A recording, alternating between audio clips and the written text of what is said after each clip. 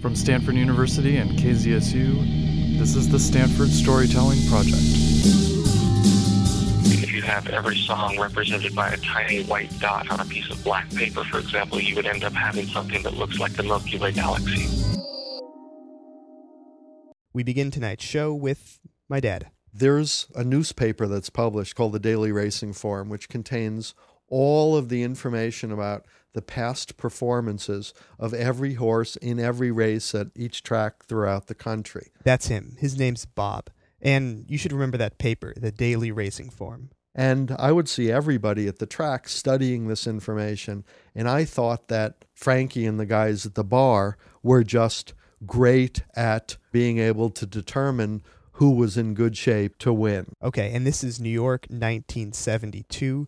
My dad's a sophomore at Berkeley, living with a friend of his for the summer.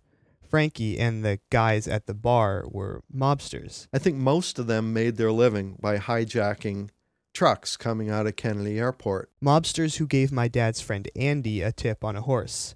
A tip that Andy then passed on to my dad. At the time, I'd been working as a cab driver for a month. I probably had about $50 saved up towards my goal of a couple $1,000s. And so when Andy told me that to look for this horse X the Third, I was really interested, although I didn't know anything at all about horse racing. I didn't know where to look or what odds meant or what was going to happen. What happened was this. The horse, X the Third, won. And in about 2 minutes, my dad tripled what he'd worked a month to make as a cab driver.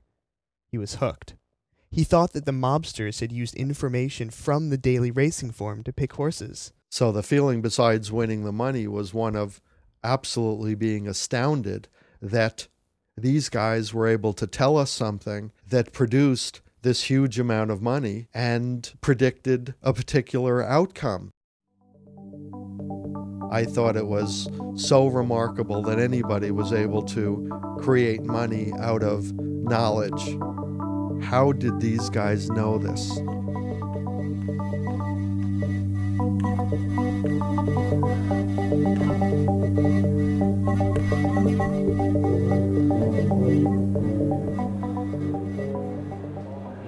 The answer to that question took my dad on a nearly 2-year journey to the beer-crusted seats of various racetracks, the seedy heart of Las Vegas, and the very bowels of probability theory. But first thing was first. He had to learn the fundamentals of the sport of kings. Horse racing works on what's called a parimutuel system. That's P-A-R-I-M-U-T-U-E-L. What it means is that odds, that is to say the chance of winning, and the amount paid if you do win, are determined by the bettors themselves. The logic goes like this. The horse with the least amount of money bet on it probably won't win. Otherwise, more people would have picked it. And the horse with the most money bet on it probably will win, and that's why it's so popular. The problem is, bets on the most popular horse pay the least when that horse wins, and conversely, bets on the long shots pay much better, but of course pay off far less frequently. So what people do when they're trying to actually win money at the track is pick horses that have a better chance of winning than their odds represent. If the odds say a horse has a 1 in 5 chance of winning, but you know it's got a 1 in 2 chance, then you have what's known in gambling circles as a good bet.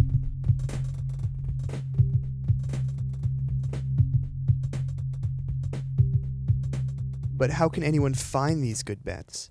How would anyone know which horse had a better chance of winning than the odds predicted? Well, that's the question my dad tried to answer. He built a computer program that analyzed every variable from the Daily Racing Form and told him which horses to bet on the next day's race. It worked, too. It made him money. But the problem was, even in something like horse racing, where there's data on every variable you can imagine, there are still going to be a few that you miss. There will always be factors you forgot to take into account, and events you could not foresee. And those unforeseen events, those unimaginable variables, they sink you.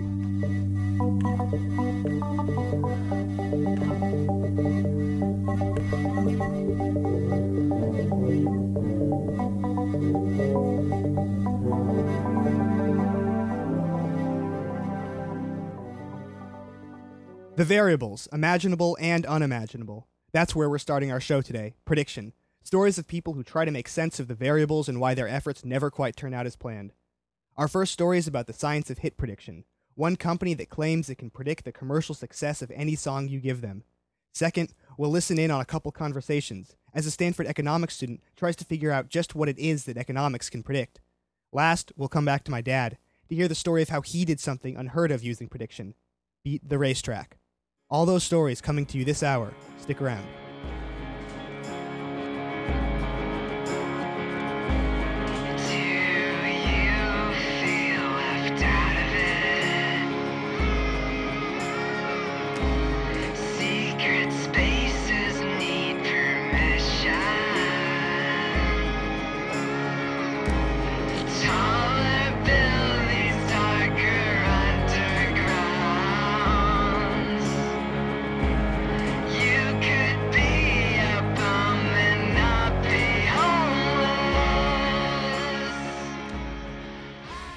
Some people will tell you all pop music sounds the same. And to an extent, that's true. There's a lot of money in the business and not a whole lot of room for risk. So record companies make safe bets. When a certain sound gets big, say boy bands or rap metal, the record companies rush to cash in on the trend. It's an inexact science, and no one really knows why some trends blow up for a year or two and then just as suddenly die out. And even figuring out what makes one a hit and another a dud is a job that makes talent scouts pull their hair out. But fortunately, or unfortunately, depending on how you look at it, hit prediction has gotten a whole lot more scientific. And a whole crop of new companies are claiming they can predict the commercial success of any song just by analyzing it with a computer program. Our next story, called Are You a Hit?, explores this strange intersection of technology and art, and in the process, sheds some light on just what record companies think we're looking for in a song. Picture this. A phenomenal garage band is trying to make it in the music industry.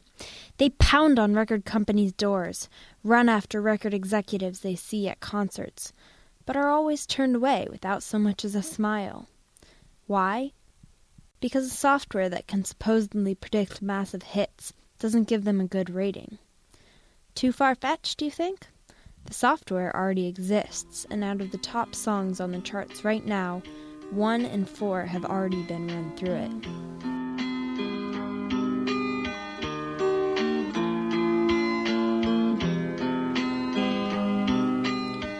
I first found out about the software when a friend of mine showed me the website hitsongsscience.com, where you can submit MP3s and they rate your song for hit potential. It sounded cool at first, but soon I began to worry.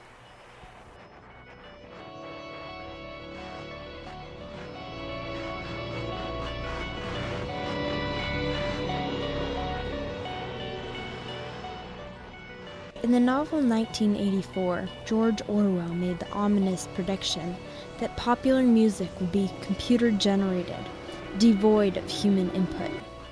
I feared that this software was taking society one step closer to the dystopia Orwell foresaw. I feared that the freedom and creativity that have for so long been a hallmark of the music industry would disappear. I wondered if the future of the music industry would be dependent on formulas rather than art. I feared that the human ear would become obsolete, replaced by the silicon chips that comprise a computer's insensate brain. I would have to say I find it to be a little bit scary. They almost can't predict something that's very human. I think of music as more of a feeling than anything else, and that's why this model is a bit difficult for me to accept as a standard.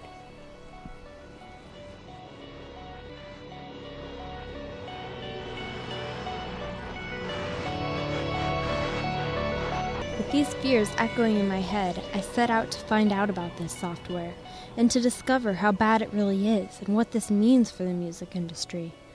I was skeptical that the software even worked, but was fearful of what it meant if it did.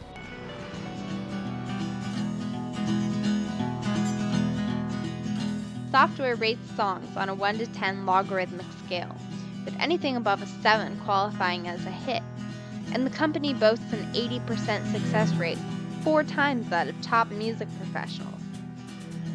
Could this really be true? I wanted to try it out, even though I realized that there was really no way for me to definitively evaluate it. Still, by talking to the artists before and after their evaluation, I could gauge how the rating system would affect the morale of an artist.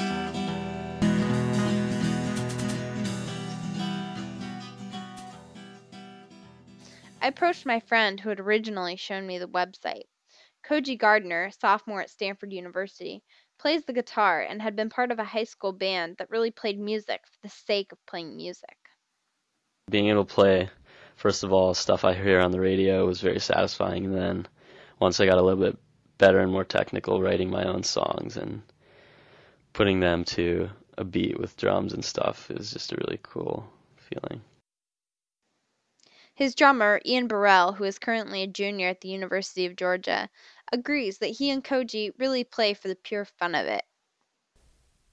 For me, it's the most fun I have, just jamming, just with the guitar and the drums, and it's just the most fun thing in the world for me. I asked them if they'd be interested in running a song on the software, and they gave me one of their favorites, a song called Unconscious.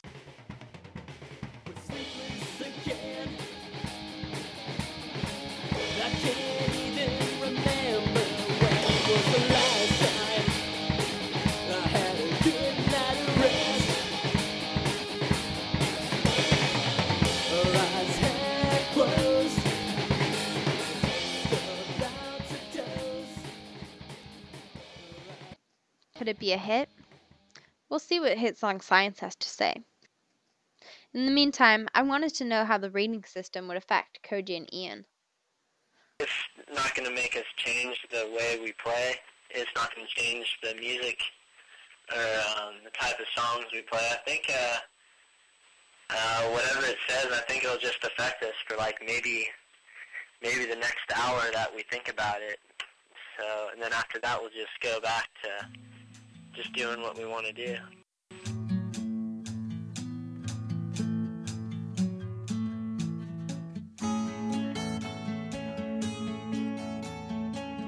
So maybe artists that just play for fun won't pay very much attention to the software, because fundamentally they don't care very much if they have a hit or not. But what about artists that want to make it big? I wondered how they would feel about the software and how the Hit Song Science report might affect them differently. So I contacted Jidenna, a junior at Stanford who's an up-and-coming rap artist. Here's how he introduces himself. So, once upon a time in a Straw Hut City, where the bras never kept bra straps on their titties, there's one little boy. He went by the name of Chief because his father was a chief, and his name would be the same name as me, Jidenna, which means embracing the father.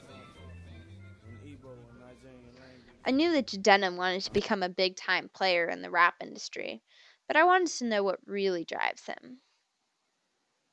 I feel like if I wasn't doing music, I would have no other purpose. I believe that my music is needed for the world, so it's really just some extra force that keeps me up all night producing. A lot of my environment, it's like a lot of my environment that I'm around, it causes me to have a passion to make change. And I believe the greatest way to make change right now is to be a hip-hop. Jidenna was also open to submitting a song to the website and chose a personal favorite, In the Bottle.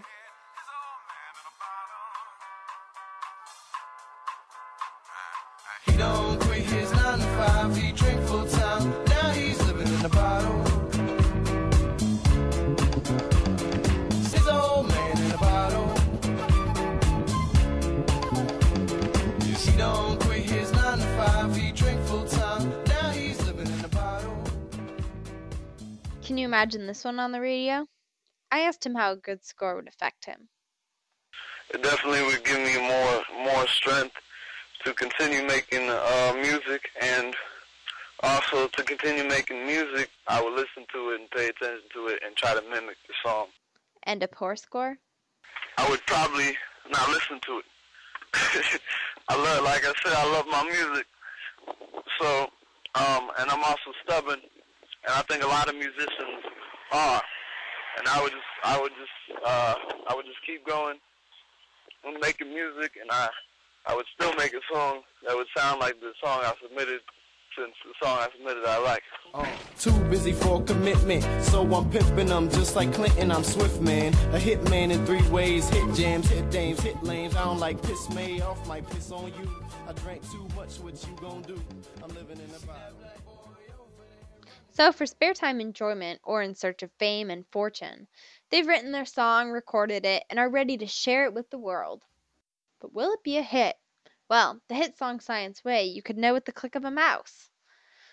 But what sort of mathematical and scientific experiment will the songs go through? Because we can break down a song into its components. Mike McCready, CEO of Polyphonic HMI, the company that produces Hit Song Science, explains. We can analyze a song for melody, harmony, beat, tempo, rhythm, octave, pitch, chord progression, fullness of sound, sonic brilliance. There are about 30 different variables that we look. So if you have every song represented by a tiny white dot on a piece of black paper, for example, you would end up having something that looks like the Milky Way galaxy. Pretty weird, I thought. And if all the songs ever created are in this galaxy of music, where are the hits? I pressed McCready for the answer. When you go back and then remove all of the songs that have not been in the top 30 over the past 5 years, you end up with what look like a bunch of clusters all over that universe with all of these spaces between them. So when we analyze new music, we simply look to see if the new songs fall inside those already pre-established clusters or if they fall outside into the open spaces of the universe. And that's a kind of a visual way that we can see if a song has hit potential or not. McCready told me that songs in any given cluster were mathematically similar, but might not sound anything alike. For example, the song If I Can't by rapper 50 Cent is in the same cluster as There's No Getting Over Me by country artist Ronnie Millsap. Here's the 50 Cent. Doc said it's a rap, nigga. If I can't do it, homie, it can't be done. Now I'ma let the champagne bottle pop. I'ma take it to the top. Now listen to Ronnie Millsap. Well, you can walk out on me tonight if you think that it ain't feeling right.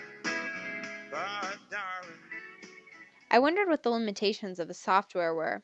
McCready. Our software can never tell you if a song sounds like a hit. That's a human evaluation. Our technology has no common sense. It can find mathematical hit potential in a 6-minute long instrumental played on the accordion.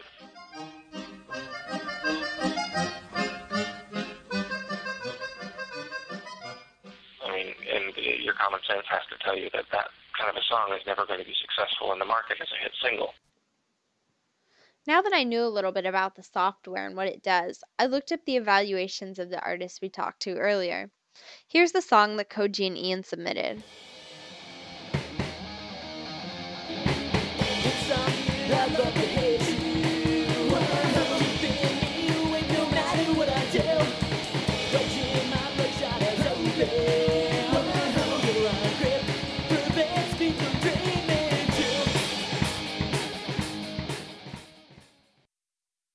And this scored a 6.42, which doesn't cut it as far as hit song science is concerned, but is still closer to a 7, the threshold for a hit, than the artists were expecting. Originally, Koji and Ian had been skeptical about the software, and I wondered if this score would change their thoughts about it. Ian Burrell. I don't think we'll think about this rating at all when we come up with new songs. I think we'll just play what sounds good to us and just do what we have fun doing. And I hope it stays that way. But speaking to them, it was clear that all this talk about hits had changed their thinking about their music. Koji Gardner. Maybe to try to write more songs like this rather than what we were doing in the past, which was sort of just stuff we thought that sounded good and, you know, maybe a little bit technical and stuff, but not necessarily songs that we felt were really catchy. Just the fact that it feels good to write music for ourselves, but also if other people like it too, you know, just friends and family, even if it's a catchy song, then they'll like it more too. So I feel writing more songs in this style, if this really is a style, so maybe that'll affect the way we do things. For Koji and Ian, having their song run didn't change their skeptical attitude toward the software, but it did seem to change their priorities as musicians. They now seemed more focused on how others perceived their music.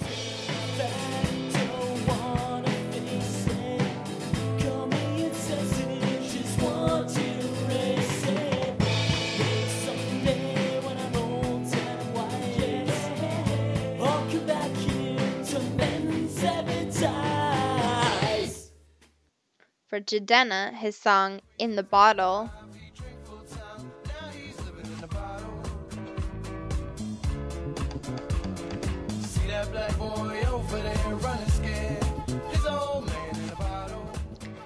well, it ranked very high with a score of 6.93. And not only that, but the software indicates that if it were to be released right now, it would have a staggering hit potential of 8.35.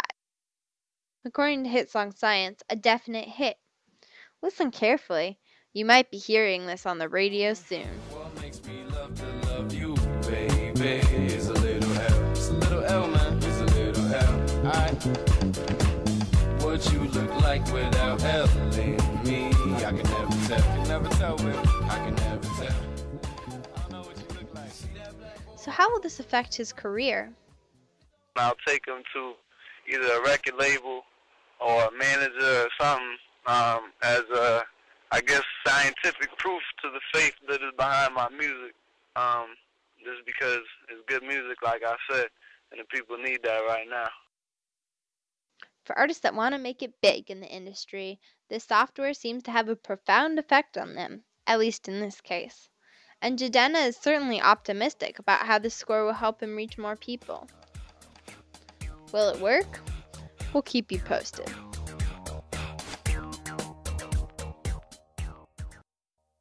I had feared that musicians would be somehow corrupted by this technology, but this didn't seem to be the case. Neither of the artists I spoke to wanted to write music for the score, but instead remained enthusiastic about their style throughout the process. Musicians, it seems, will always stay true to artistic creativity.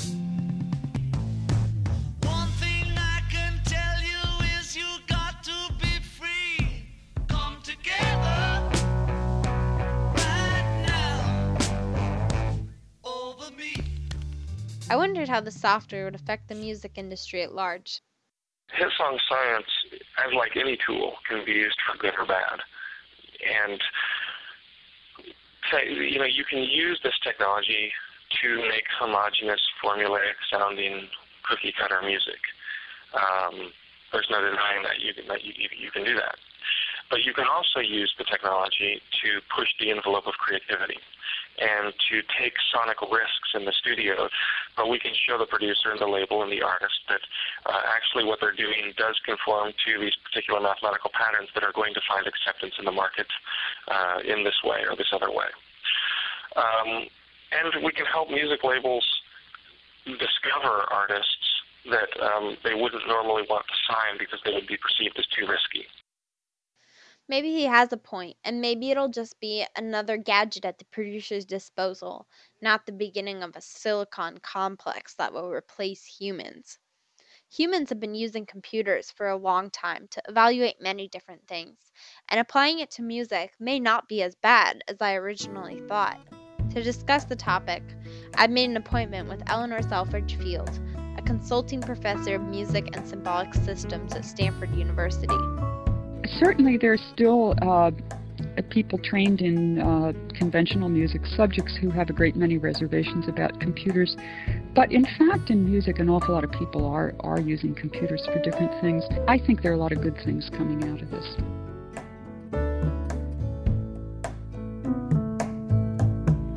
What did you say?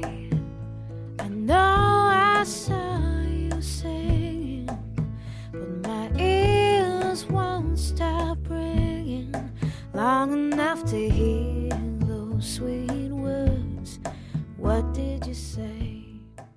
As I think back on all the research I've done, what seems most apparent to me is how much of an impact hit prediction software is going to have on the music industry. Already, the product is filtering over 25% of the music that makes it to the top charts. Norah Jones and Maroon 5 are both examples of artists who were deemed hits by the software long before they became household names. And others are starting to make prediction software. A small group at Hewlett-Packard emulated the software, and someone else in the media labs at MIT recently announced a hit prediction software.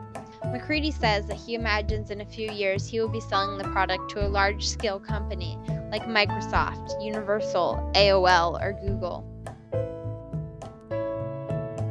See my love like a lost balloon rising up through the afternoon.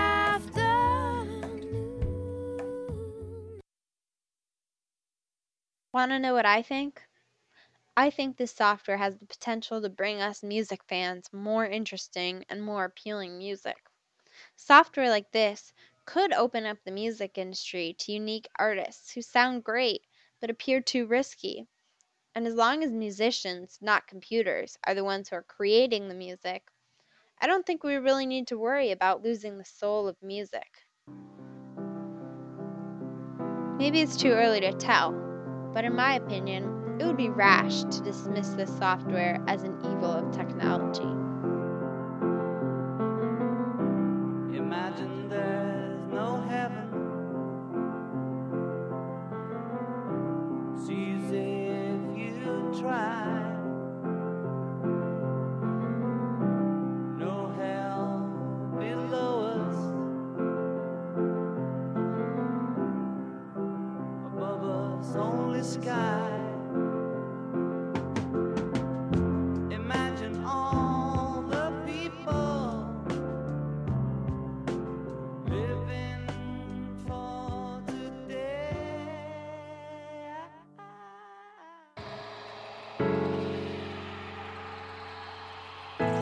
That piece was produced by Sarah and Sam. They're currently undergraduates at Stanford University.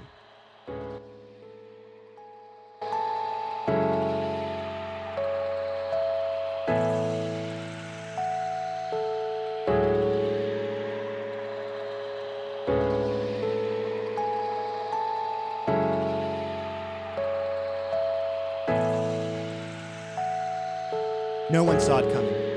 Or a lot of people saw it coming, but just not the right people. All the signs were there, but no one read them right. There are a lot of different explanations for why economics couldn't prevent us from getting into the crisis we're in now. Cassie McClenahan, an economics student here at Stanford, talked to two economists to learn just what the dismal science can and can't tell us about the future. I teach financial engineering at the business school at Berkeley and was at the World Bank for a couple of years. So how good do you think that economics is at prediction? Depends on in what circumstances. In sort of relatively, quote, normal times, when, sort of you're not in the middle of a financial crisis or about to run into one. It's not too hard because in sort of, quote, regular times, those things don't move wildly. They move in relatively predictable ways. And when the world sort of changes dramatically in a short period of time, then it becomes extremely difficult to, bring any kind of accuracy to what do I think is going to happen next month. Okay, this seemed to make sense, but it was also kind of obvious. Things are easy to predict during predictable times. So I pushed him on it. But doesn't that seem like kind of a cop-out? Like, we can predict things when they, follow nice straight lines. But, fundamentally, most people can look at a straight line and see where it's going. I'm not sure you could argue that... Sure. But that's the definition of uncertainty, right?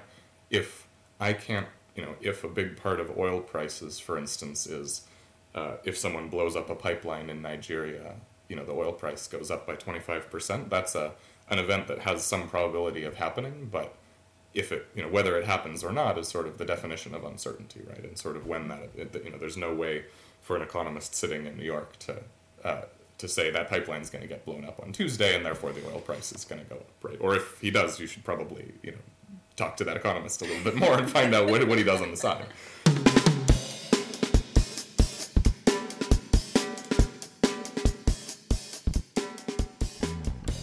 This got me thinking. In other fields where you're expected to make predictions, things often behave in reliable ways. The laws of physics never really change. If I drop a ball, it will fall at the same rate every time. But falling prices are another matter entirely. The rules of our economy are constantly changing. When you're dealing with the economy, you're dealing with the reactions and emotions of people, which are inherently unreliable. This is especially true in today's economic climate. So how can an economist be expected to predict things when there are so many variables? The pipeline getting blown up in Nigeria is sort of idiosyncratic in the sense that you know there's some probability that it's going to happen, but there's no information I could use unless I sort of really know what's going on in that world and know people's plans to forecast when that pipeline gets blown up. The accusations flying around are, oh, well, you said things would go down, but you know, you said they would go down by X and they really went down by 100 times that much or something. And getting at that, in such an incredibly complicated world, particularly in a crisis type of environment, it's just extraordinarily difficult to build a model that's sufficiently complex to take into account all of the sources of risk that we do or do not know about at any given point in time, and come up with a good forecast of what's going to happen sort of in 6 months. So it sounds like he's talking about two different kinds of unpredictable events. The first is like trying to predict a terrorist attack. Good luck with that. The other kind of event is really a combination of many events that we can predict, but all related together in an extremely complex way. So bear with me for a second. If we think of each one of these predictable events as a domino, we know it will either fall over or it won't. But then we set up a massive system of thousands of millions of dominoes. There's no telling what will happen if we knock one domino over. Maybe just that domino will fall. Or maybe...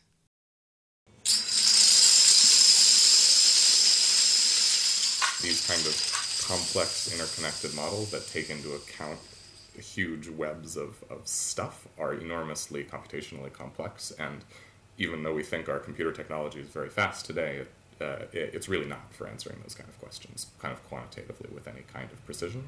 And there are just sort of whole types of things that we don't even try to do as economists, because it would take sort of from now until the end of the universe with current computing power to actually get the program back. And then there would be a bug in it anyway. So the idea, from your perspective then, precision is theoretically possible, but not today. Yeah, yes.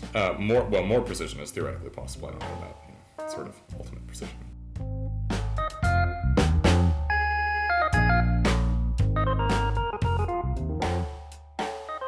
So the main thing I learned from Ben is that there are often just too many unpredictable variables to make accurate predictions.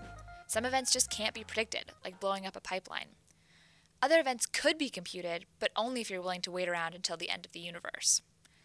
When economists do make a prediction, they have to use very simplified models, and this simplification generates a lot of error. Maybe that's why economists often seem more interested in modeling past events rather than trying to predict what's coming next. But if that's the case, why form models at all? My talk with Ben was helpful, but it gave me a lot more to think about. I decided to try talking to my economics professor, Paul David, to see if he could clear some things up. I'm Paul David. I'm a professor of economics emeritus at Stanford. I've been in the economics department since 1961, which is a very long time. I came here in a covered wagon from the East Coast. I have done a good bit of work predicting things that happened in the past. That's not always easy to do. It's basically the same kind of work. It's trying to understand the structure of economic relationships and to do that well enough to be able to test your explanation by predicting something which you can see whether it happened. Professor David seemed really into making models that explain the past, but I pushed him and asked him what his thoughts were on economists who make a living out of predicting the future. Here's what he thought about that. We are talking about predicting different kinds of things, okay? The person who says repeatedly every month in their newsletter, the world is coming to an end, there will be a tremendous worldwide global depression. Well, this is like the clock which is stopped at 10 o'clock, and there's going to be a point when they get it right. So he's saying either we admit we can't foresee the future, or we keep guessing until we get lucky. On the other hand, there is a very specific type of prediction that he asserted was valid, and it's very relevant to our current economic situation. This type of prediction doesn't tell us when a problem in the economy is going to happen, but it does tell us how to fix it. He explains with a light bulb. I like to think about that in the following way. If I ask you, do you know when the light bulb on the bedside lamp in your room is going to burn out? You would probably say no, haven't a clue. I could tell you that it's likely, because of the rule of the survival of light bulbs, that the probability of its burning out is constant. At each moment of time, it could just flicker out. Okay, so you don't know when it's going to burn out. Now, if I asked you to tell me whether it's possible for you to fix the light bulb once it's burned out by replacing it, you would probably say, yeah, easy. And I could probably ask you, how long would it take you to fix that light bulb? Okay? There are a lot of jokes about how many people it will take you. So because we don't know when something is going to happen, doesn't mean that we don't know anything about the process once it's starting to happen that will make it happen, nor are we ignorant about the way in which you could remedy what's happened. It's not unlike that with a different kind of complex system like the economy. This was starting to sound kind of like Ben's Nigerian pipeline story. In both cases, you have some event which has a probability of happening, but we don't know the exact timing of when the light will go out. But we now see that we do know how to fix it once it's broken. What Professor David is saying is also true of the current economic crisis. Even though economists couldn't predict the exact timing of the recession, maybe there is some wisdom in listening when they tell us how to fix it.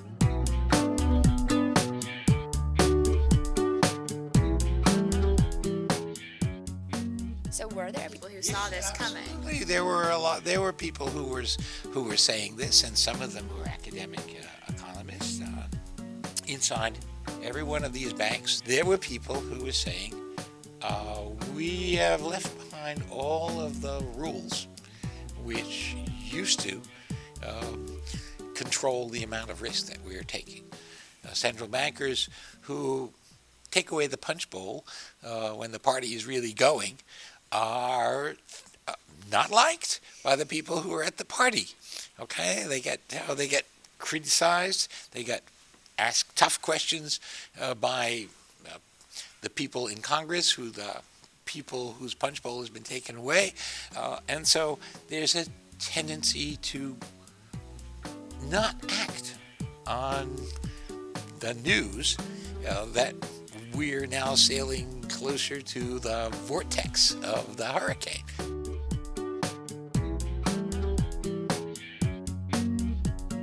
So it seems like maybe the problem doesn't lie completely with the economists. What my professor seems to be saying is that there are academic economists everywhere making predictions that could be useful. It seems like before the economic crisis, the warnings were there, but because economists couldn't state a specific timeline, and because their advice is often against what will help banks and companies make money, their predictions were ignored. It wasn't what people wanted to hear. It makes you wonder, would we be in such a deep recession if we had listened to the guy trying to take away our punch bowl? So here's what I learned.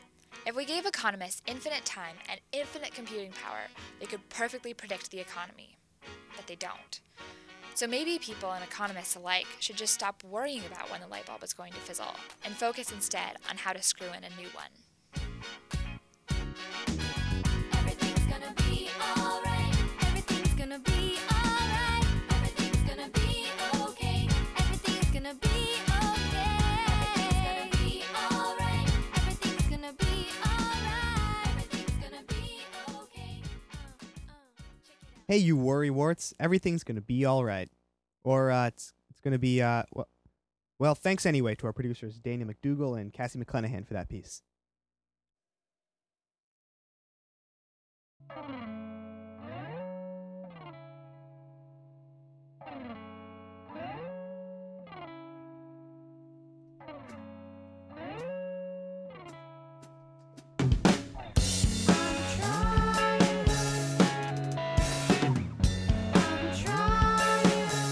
last story of the night, we're going to go back to my dad's story where the rest of him took on the variables to beat the racetrack. When we left him, my dad had just won a lot of money by betting on a horse some mobsters had tipped him off to. A little bit later that summer, he got another tip and won again. He thought the mobsters were great at analyzing the daily racing form and predicting which horses would win, but the truth was a little bit different. What I now know that these guys were doing was either paying off the jockeys or giving some type of drugs to these horses in order to make them win. If he'd known that then, that the mobsters had fixed the races, my dad might never have tried to beat the racetrack. But he didn't, and so he did. First thing he did was go to the books. All of them. People, there was probably hundreds of books. How to beat the races, winning formula for beating the races, the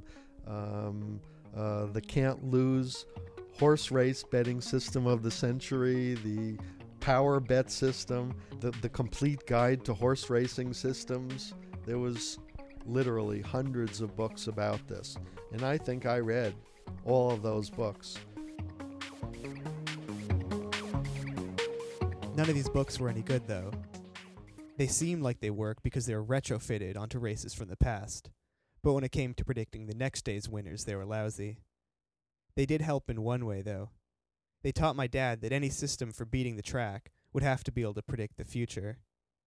This has been tried before, as the hundreds of books he read attested to, but my dad had two things that set him apart: a willingness to devote the better part of 2 years toward achieving this goal, and a computer. The first thing that I wanted to do was hire a computer programmer, and I put up a sign at the computer center at Berkeley, and the sign said, wanted computer programmer to work on beating the racetrack or something.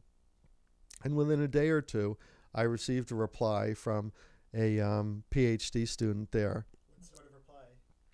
Well, this guy called me. His name was Patel. He was deep into his PhD thesis on something involving computer programming.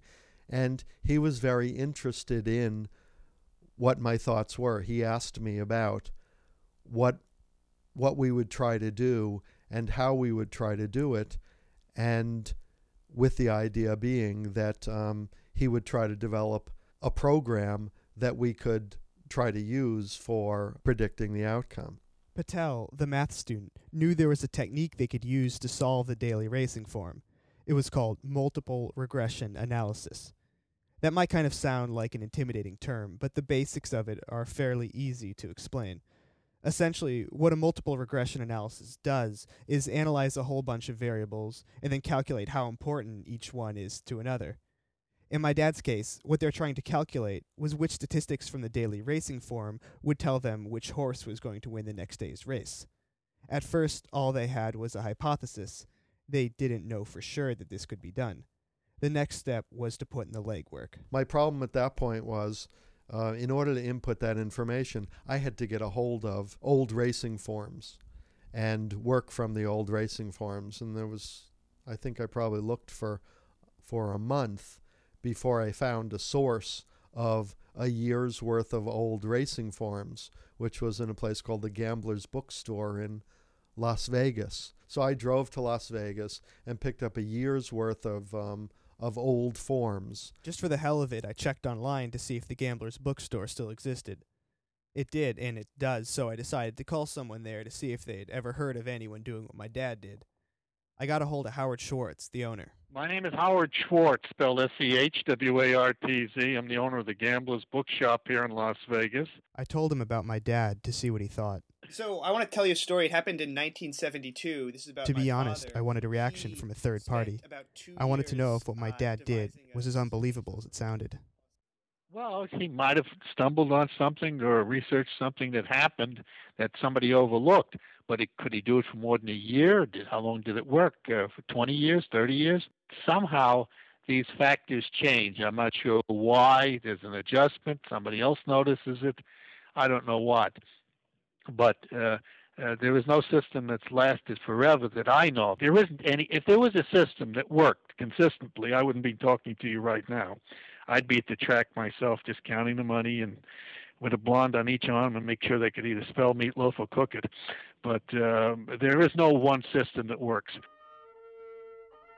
So it's like harnessing lightning, like grabbing lightning. It's so difficult to do.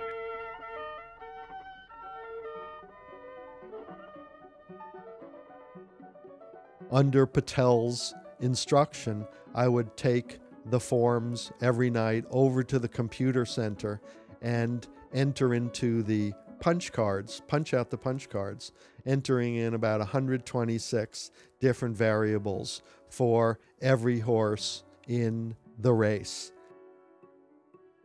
My dad had a girlfriend during this period of time.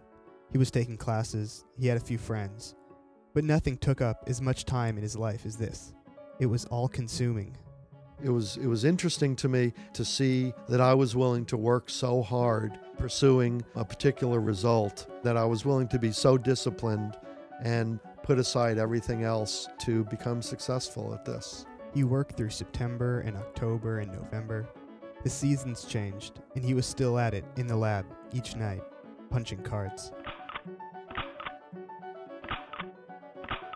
Through rain, through sleet, through the waning spirit of Vietnam War protests, my dad was in the lab. His girlfriend knew, but he kept it from most of his friends. The ones who he did tell would roll their eyes, and one day he told his father about it. I remember my father saying that he said that I was like an alchemist trying to spin water into gold, and that if this was something that could be done, somebody would have done it before, and that this project was really futile.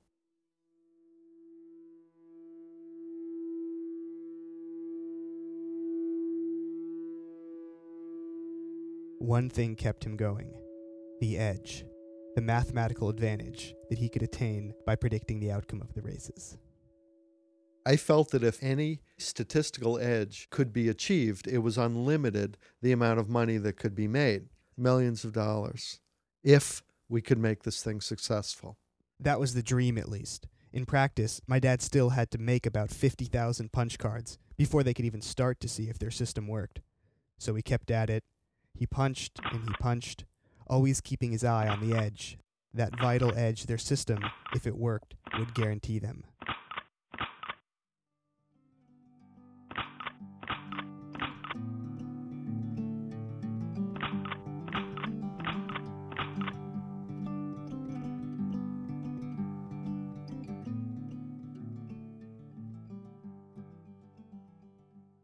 Then, one day, they were done. They had the 50,000 punch cards arranged and stacked in boxes at my dad's apartment. They took the cards to the computer lab, left their program with the guy there, went home and tried to sleep. This was the key moment. This was when they would find out if their hypothesis was correct, if there actually were some variables more important than others, if that edge even existed. The next day, they get to the computer center, and there's a note. We found the next morning that the job had been rejected because there was a piece of data out of place on one of the 50,000 punch cards. And so it was then a matter of spending several days trying to find the card with the error and redo that and put it through again. So what's that feel like when you see the error? It was a terrible feeling. All night long, you're kind of waiting to see what the results are. And you go there in the morning and you line up, and not only do you not have your results, but you know you've got to search through all these cards. By my dad's telling of the story, this happened 20 times, an almost unbelievable number. It took them months and months of trial and error and fixing the cards, until finally we felt like all the bugs were out, and we ran it through, and the next morning we got there, and there was a complete printout of our results and all the information that we'd been looking for. So what did the results look like? What did they tell you? Well, at this point, what the results showed was what's called a coefficient for each one of the variables. And that means that the computer was now predicting the importance of each one of the variables in determining the ultimate outcome of the race. The winner. The future.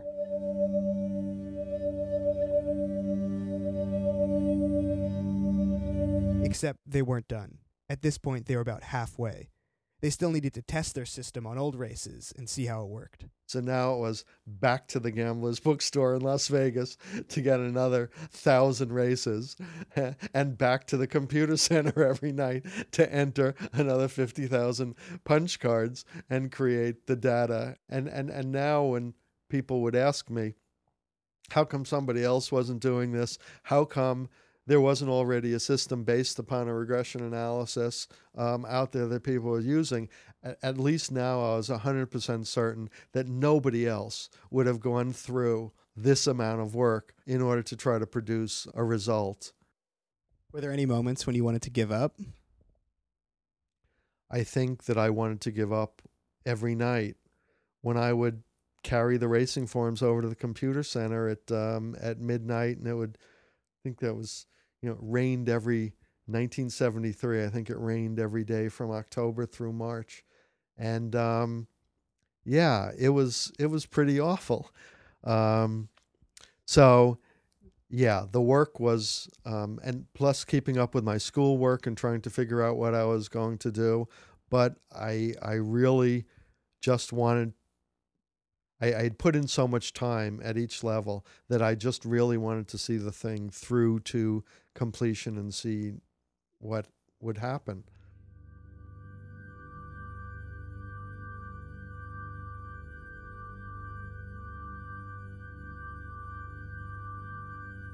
When we ran the 1,000 races through it, and then the next day had our results printed out, that's when it got really exciting.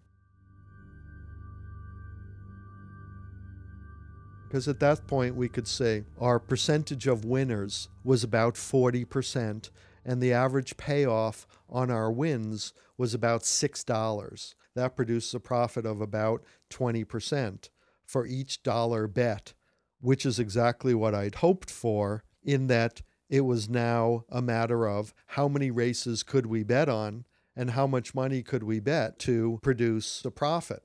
That's a lot of numbers right there. But the gist of it is that my dad's system predicted the winner about 40% of the time. So it wasn't perfect. But if they won 40% of the time, that meant they would make a profit of 20 cents for every dollar they bet, which doesn't seem like much, but when you're betting thousands of dollars, it adds up. They now had the edge. The next step was to raise enough money to take advantage of that and see if the real world lined up with what their printout said. It was almost February, racing season.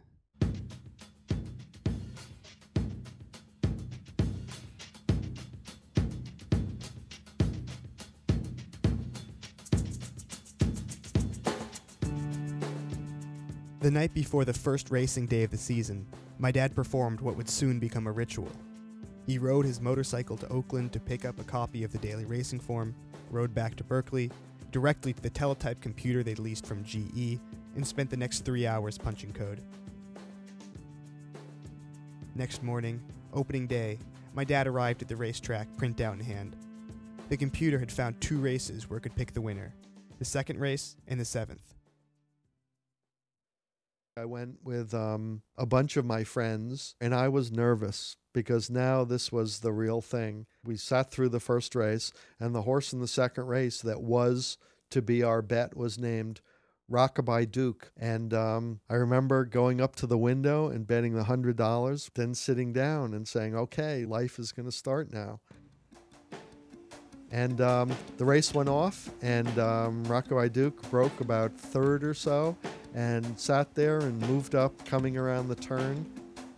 And they got down about halfway through the stretch, and Rockabye Duke put his head in front by a little bit and went down to the wire, and very close call, but Rockabye Duke won the race. And there was wild celebrating. I mean, that was jumping up and down and, high fives and saying, wow, this was the system in practice now. In the movie version, is this where the music starts and it's a montage of you winning all these races? Of me jumping up and down and smiling and everybody hugging and, as if your own horse had won the Kentucky Derby or something. And that's why I still remember Rockabye Duke's name. Their winning bet, to put a precise figure on their jubilation, netted them about $300. They won the next race too, another $300. But there wasn't much time to celebrate, because the next day's daily racing form was coming out soon, and my dad needed to ride down to Oakland to pick it up. He made the trip, about an hour and a half both ways, and then he went to the computer lab. It was time to start punching more cards.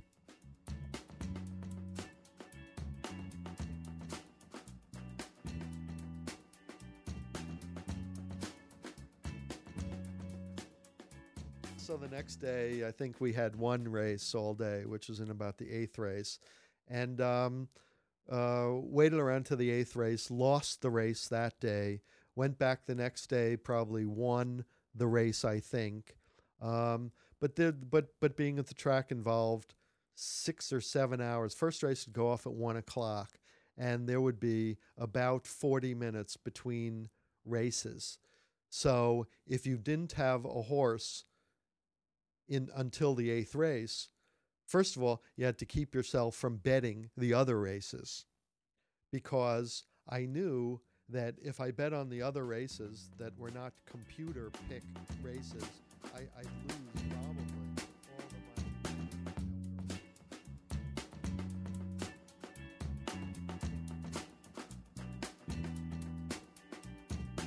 The result was that after about a month, we had won probably exactly 40% of the races, or maybe 42% of the races, with about the same percentage that we thought we were going to have.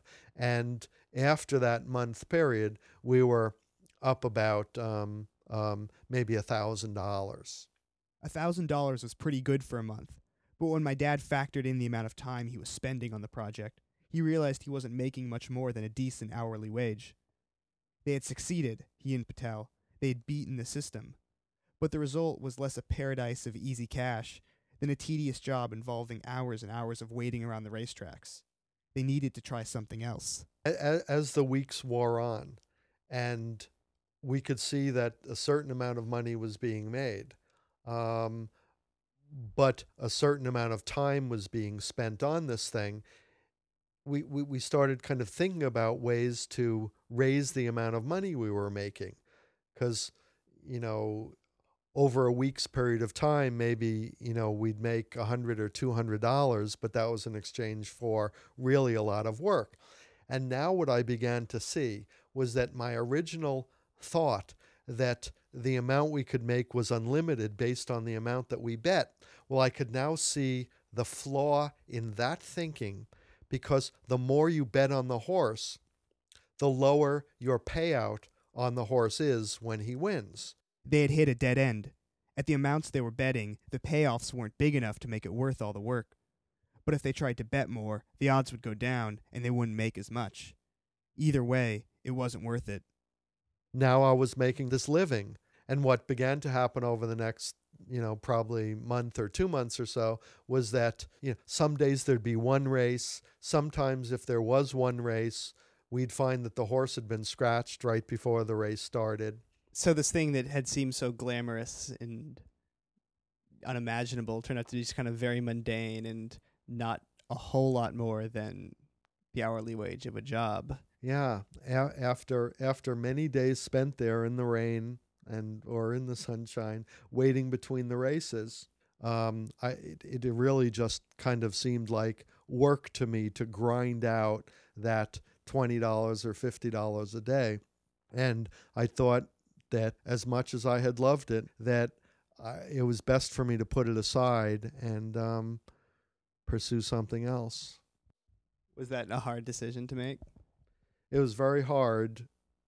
Well, as the season moved along, the idea of doing something else began to take on a lot of appeal, because I think this was kind of boring. Winning a race no longer had any meaning, because we'd win a race, but I'd lose the next race. So even though there'd be a net profit in winning one out of the 2 races or one out of the 3 races, it wasn't thrilling anymore. It wasn't as if I was now picking the winners.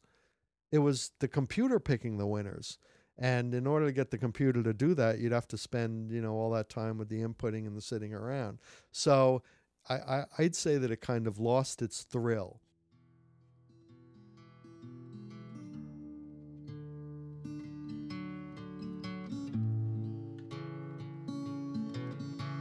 In the end, my dad decided to give it up. He went to law school. He's a tax lawyer now. All of which seems to confirm that Howard from the Gambler's Bookstore was right. No one has ever invented a system that could work over the long term. My dad and Patel's made it a couple steps farther than anyone else had. Not only did theirs work on paper, but it made money at the track too.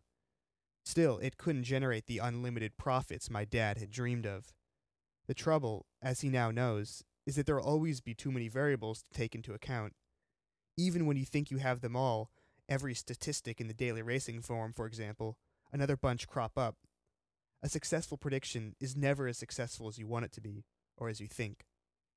Did it make you think prediction was harder or easier than you expected?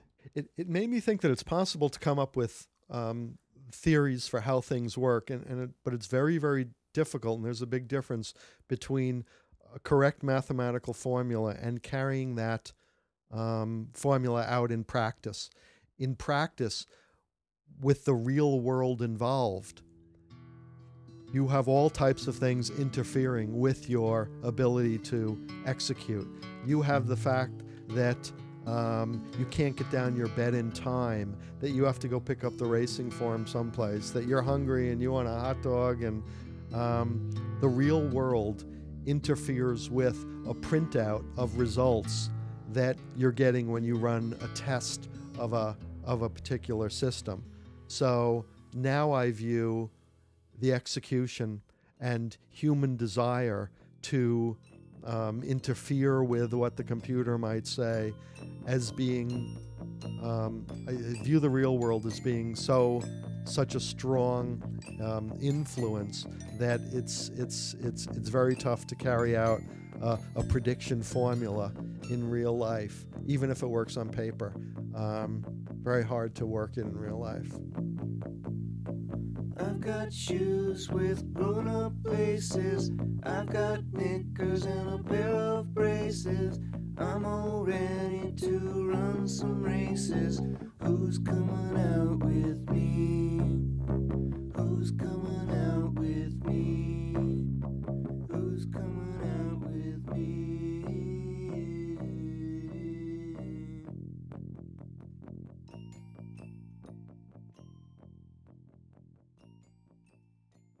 That is everything we have for you tonight.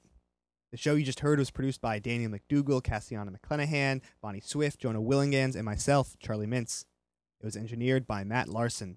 Thanks to everyone who contributed to our show tonight: Ben Eifert, Paul David, Howard from the Gambler's Bookstore in Las Vegas, where you can find everything to satisfy your gambling needs, and to my dad for telling that story. Original music for the show was written and performed by Andy Seymour, Jeff Stryker, and the band Pascal. For their generous financial support, we'd like to thank the Stanford Institute for Creativity in the Arts, Stanford's Oral Communication Program, Stanford Continuing Studies, and the Hume Writing Center. KZSU would like to thank the law offices of Fenwick and West. Remember that you can find a podcast of this and every episode of the Stanford Storytelling Project on Stanford iTunes and on our website, storytelling.stanford.edu. For the Stanford Storytelling Project, I'm Charlie Mintz. Thanks for listening.